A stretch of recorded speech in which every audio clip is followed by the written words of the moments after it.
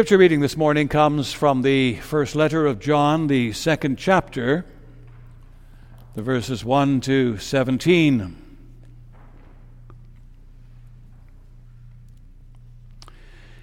So that is 1 John chapter 2, the verses 1 to 17. And there the Apostle John, writing under the guidance of the Holy Spirit, says, "My little children, I am writing these things to you so that you may not sin. But if anyone does sin, we have an advocate with the Father, Jesus Christ, the righteous. He is the propitiation for our sins, and not for ours only, but also for the sins of the whole world. And by this we know that we have come to know him if we keep his commandments. Whoever says, 'I know him,' but does not keep his commandments is a liar, and the truth is not in him. But whoever keeps his word, in him truly the love of God is perfected. By this we may know that we are in him. Whoever says he abides in him ought to walk in the same way in which he walked. Beloved, I am writing you no new commandment, but an old commandment that you had from the beginning. The old commandment is the word that you have heard. At the same time, it is a new commandment that I am writing to you, which is true in him and in you, because the darkness is passing away, and the true light is already shining. Whoever says he is in the light and hates his brother is still in darkness. Whoever loves his brother abides in the light, and in him there is no cause for stumbling. But whoever hates his brother is in the darkness and walks in the darkness and does not know where he is going, because the darkness has blinded his eyes.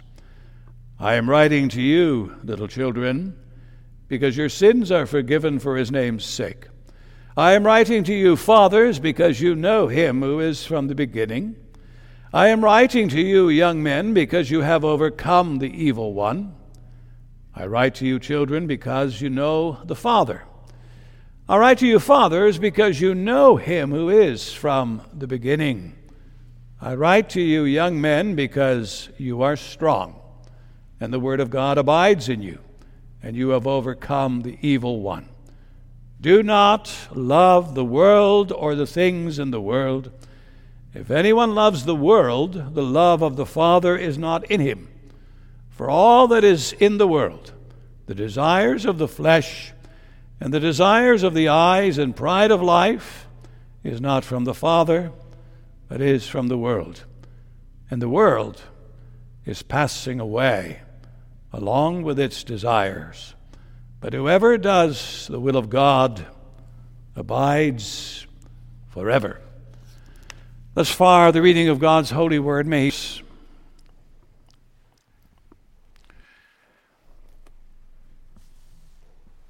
And Romans 12, verse 2 reads, "Do not be conformed to this world, but be transformed by the renewal of your minds, that by testing you may discern what is the will of God, what is good and acceptable and perfect."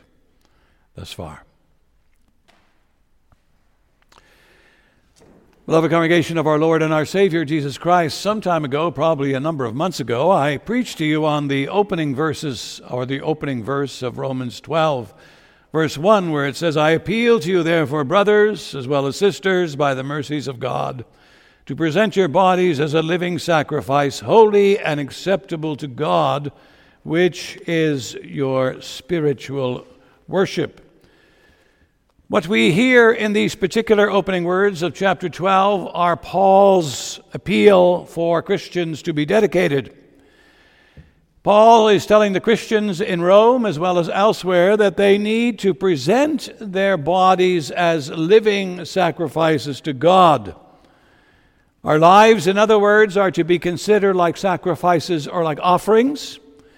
Our lives are to be living, not dead, sacrifices or offerings. And our lives, it says, are to be daily offerings to God. Now, especially if you look at verse 1, it says, "Present your bodies." You might say the stress by using that word bodies is on the whole person, especially on the outward part of a person.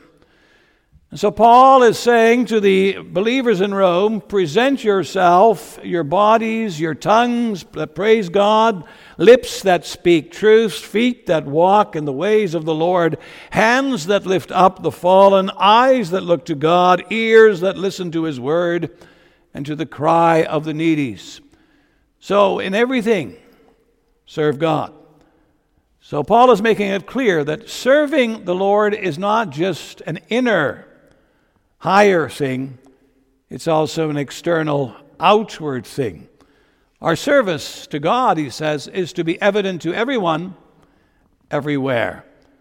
We are to be Christians in heart as well as in hand. But yet the Apostle Paul, as you can see in this particular chapter, is not finished. He has more ways to exhort believers and how they are to live in the world.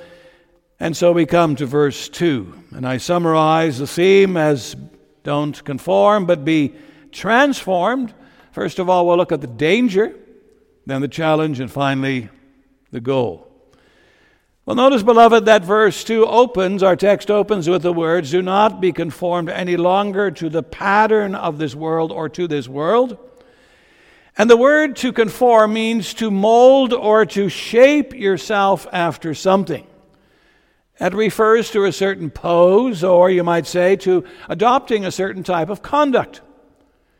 And the negative not means that we are not, of course, to do this. And the tense is in the present, which means we are to do this continually.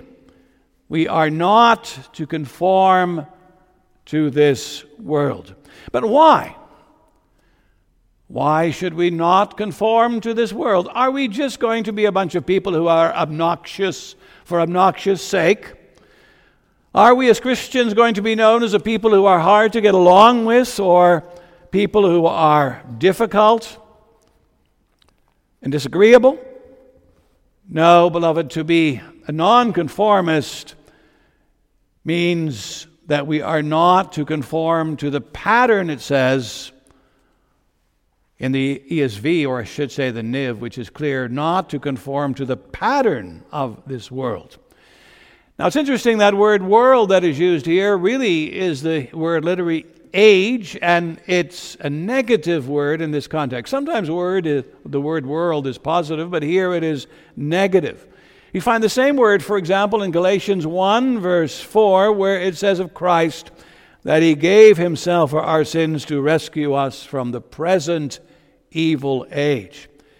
And hence Christians are to be difficult not in how they relate, you might say, to other people, but when it comes to this fallen world or age in which we are living.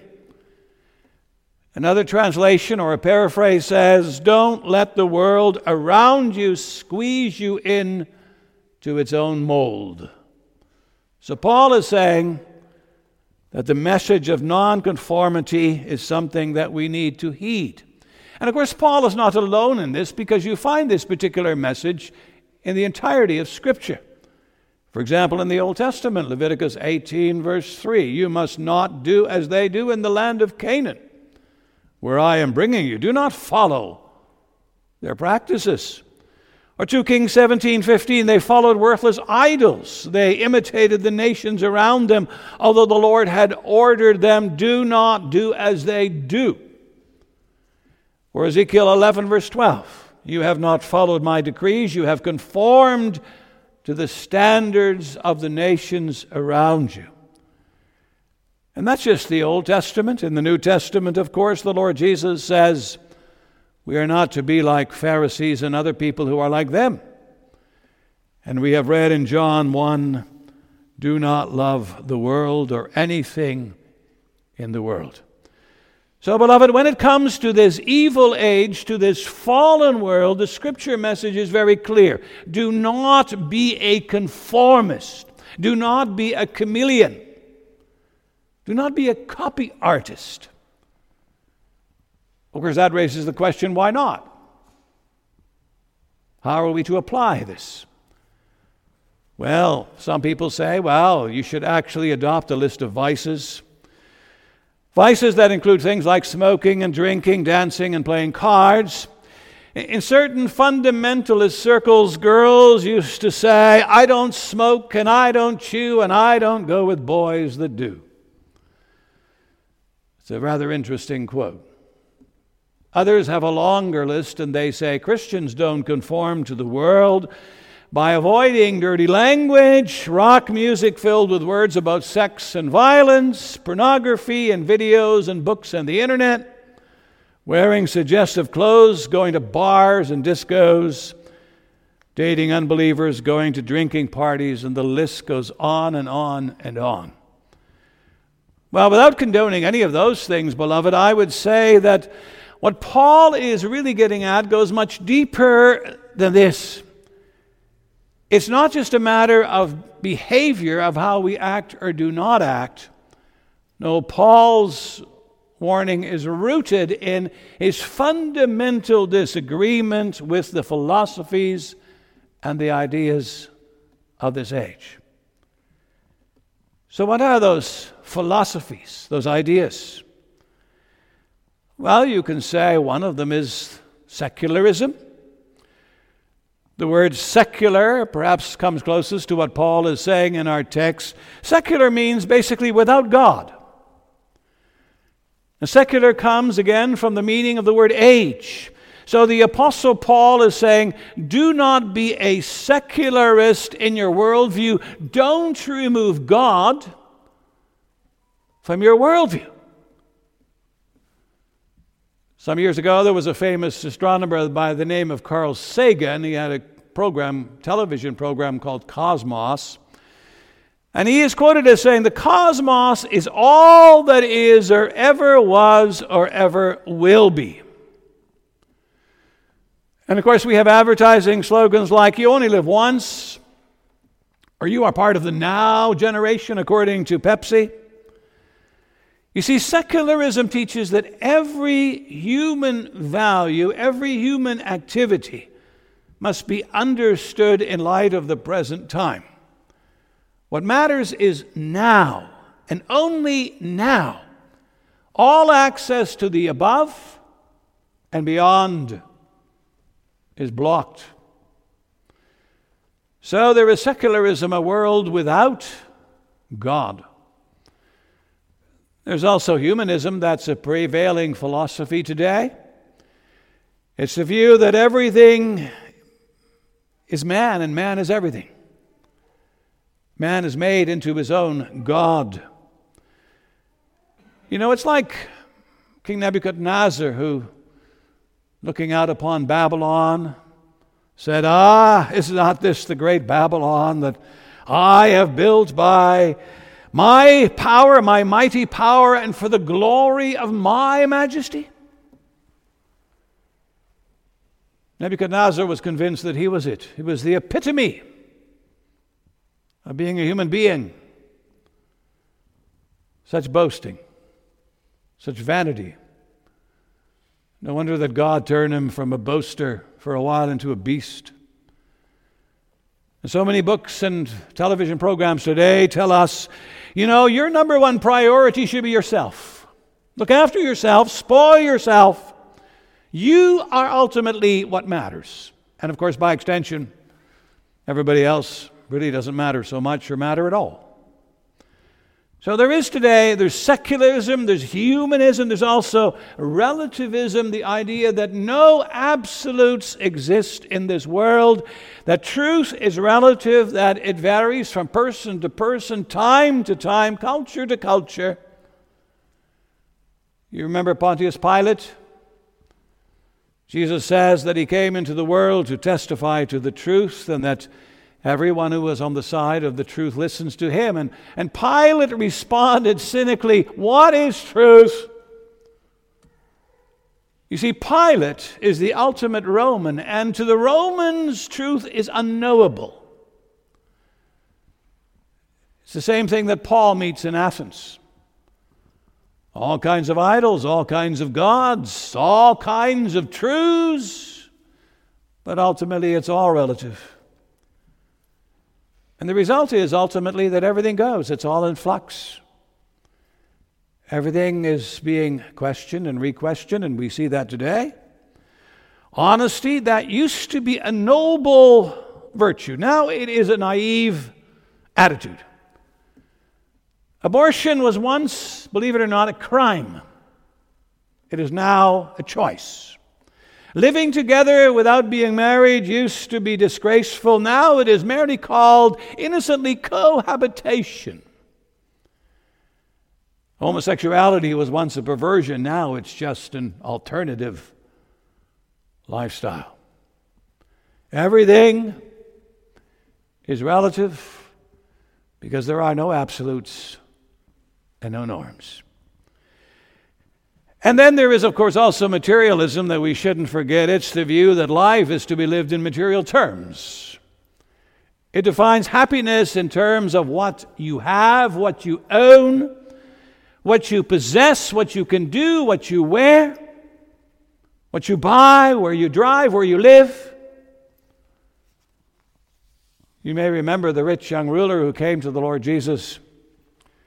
He wants to inherit eternal life, and the Lord Jesus mentions the 10 Commandments to him, the law, and he says, I've done it all. And then the Lord Jesus looks him in the eye and says, okay, my friend, you've done it all. Now, sell everything and give it to the poor. And he was very sad because he was hung up on his money and on his possessions. He went away sad because he worshipped mammon, money, rather than the Creator. And that's so much the story today, beloved. So many people worship matter. They worship it in the form of goods, in the form of dollars and cents. Sometimes they personalize it in terms of people, movie stars, baseball stars, hockey stars. In the end, the chief end of man is not to glorify God and to enjoy Him forever, but the chief end of man is to shop at the mall, or go to Amazon and buy your heart out. And so we have all of these philosophies that dominate in the world in which we live. And Paul says the answer is not in conforming to any of these philosophies. No, rather the answer is to be found elsewhere. It's to be found in being transformed. It resides in a changed life. It has everything to do with renewal. It comes from the inside. You see, conformity is something that happens to you from the outside. Transformation of your life happens, however, from the inside.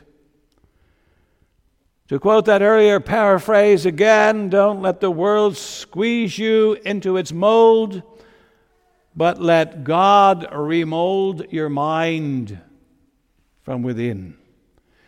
Another rendering is, do not adopt the external and fleeting fashion of this world, but be transformed in your inmost nature. You see, transformation, that's the call and the challenge for every child of God living in this present age. As a lowly caterpillar turns into a beautiful butterfly, so a lowly sinner turns into a raised saint. And so, beloved, we need to live in this world changed lives, new lives. And the word for transformation in the Greek language is a word from which we get our English word metamorphosis. And that describes a change of form or shape, structure, substance, character, appearance, whatever you have.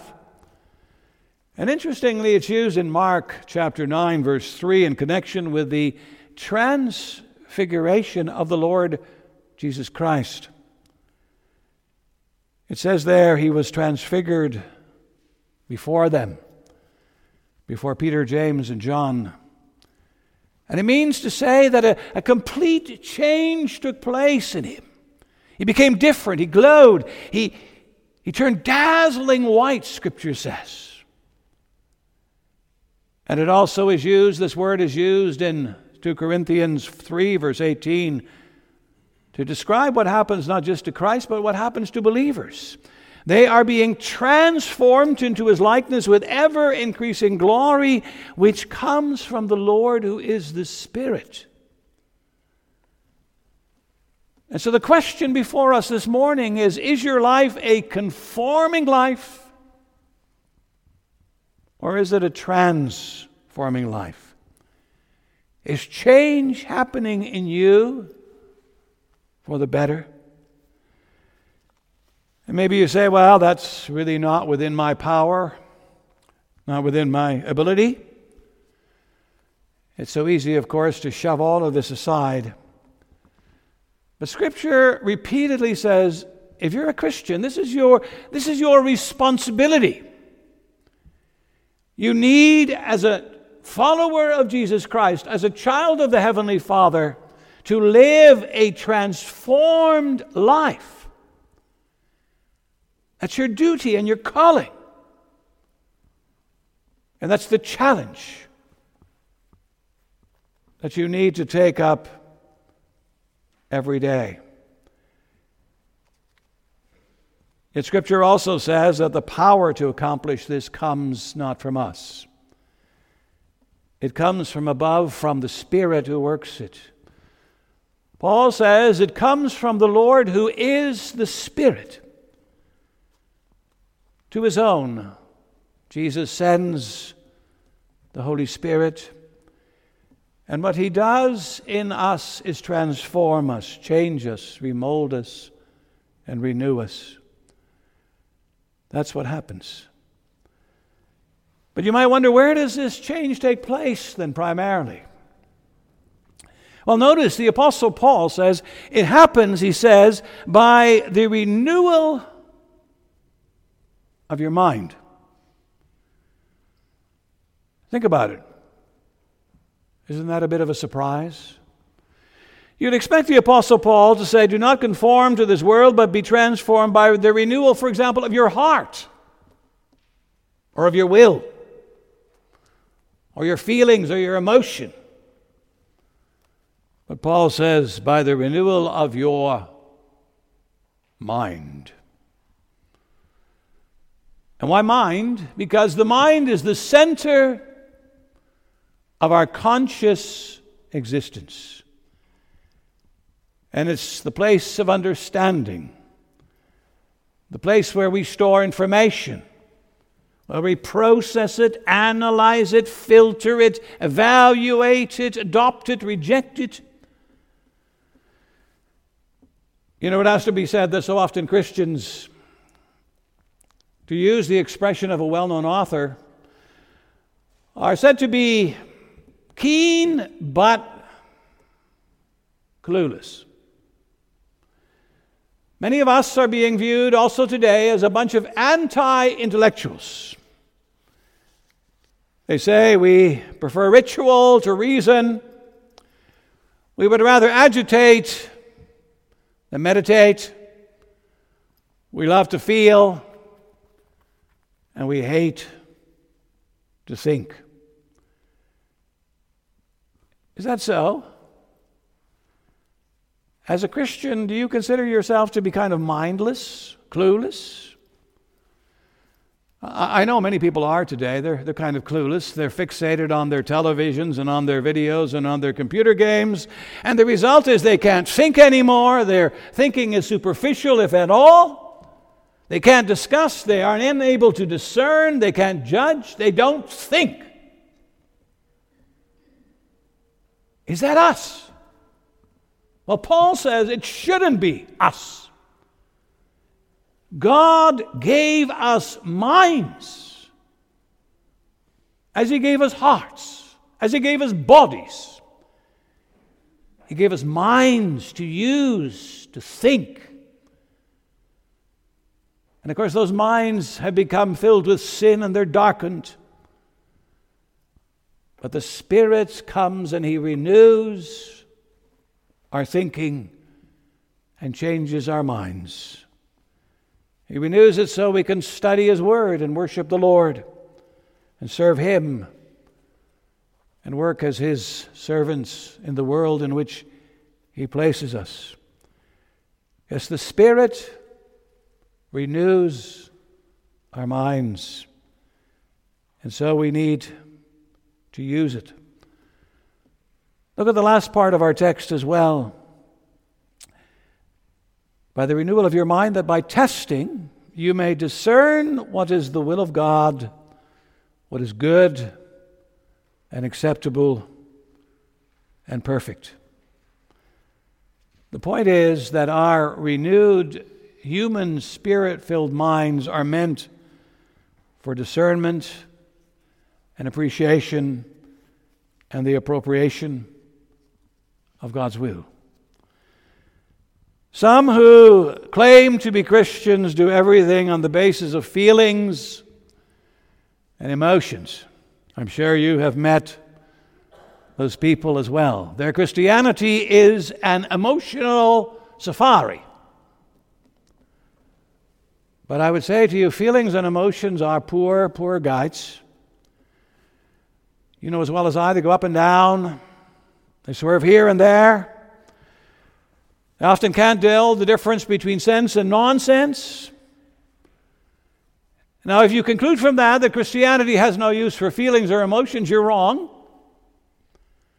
If God created our minds, He also has created our feelings and emotions. But yet when it comes to knowing and doing the will of God, our renewed minds are what should direct us. We serve the Lord not just because we feel like it, but even when we don't feel like it. After all, with our minds, we know who He is, how great He is, what He has done for us in and through His Son, Jesus Christ our Lord. So, beloved, be transformed. Pray for the power of the Holy Spirit to renew your mind, your thinking, your rational processes, and use those minds that He's given you. And then you will truly experience, Paul says, what is good and pleasing and perfect when it comes to God's will. And after all, that's really the goal of our life, isn't it? The doing of God's will. That should be the end and the climax of everything. Not man's will, not society's will, not the world's will. God's will, because it alone is true and right and pure and blameless and blessed. Only it matters. And so, beloved, do not be conformed to this world, but be transformed by the renewal of your mind, that by testing you may discern what is the will of God, what is good and acceptable and perfect. Amen.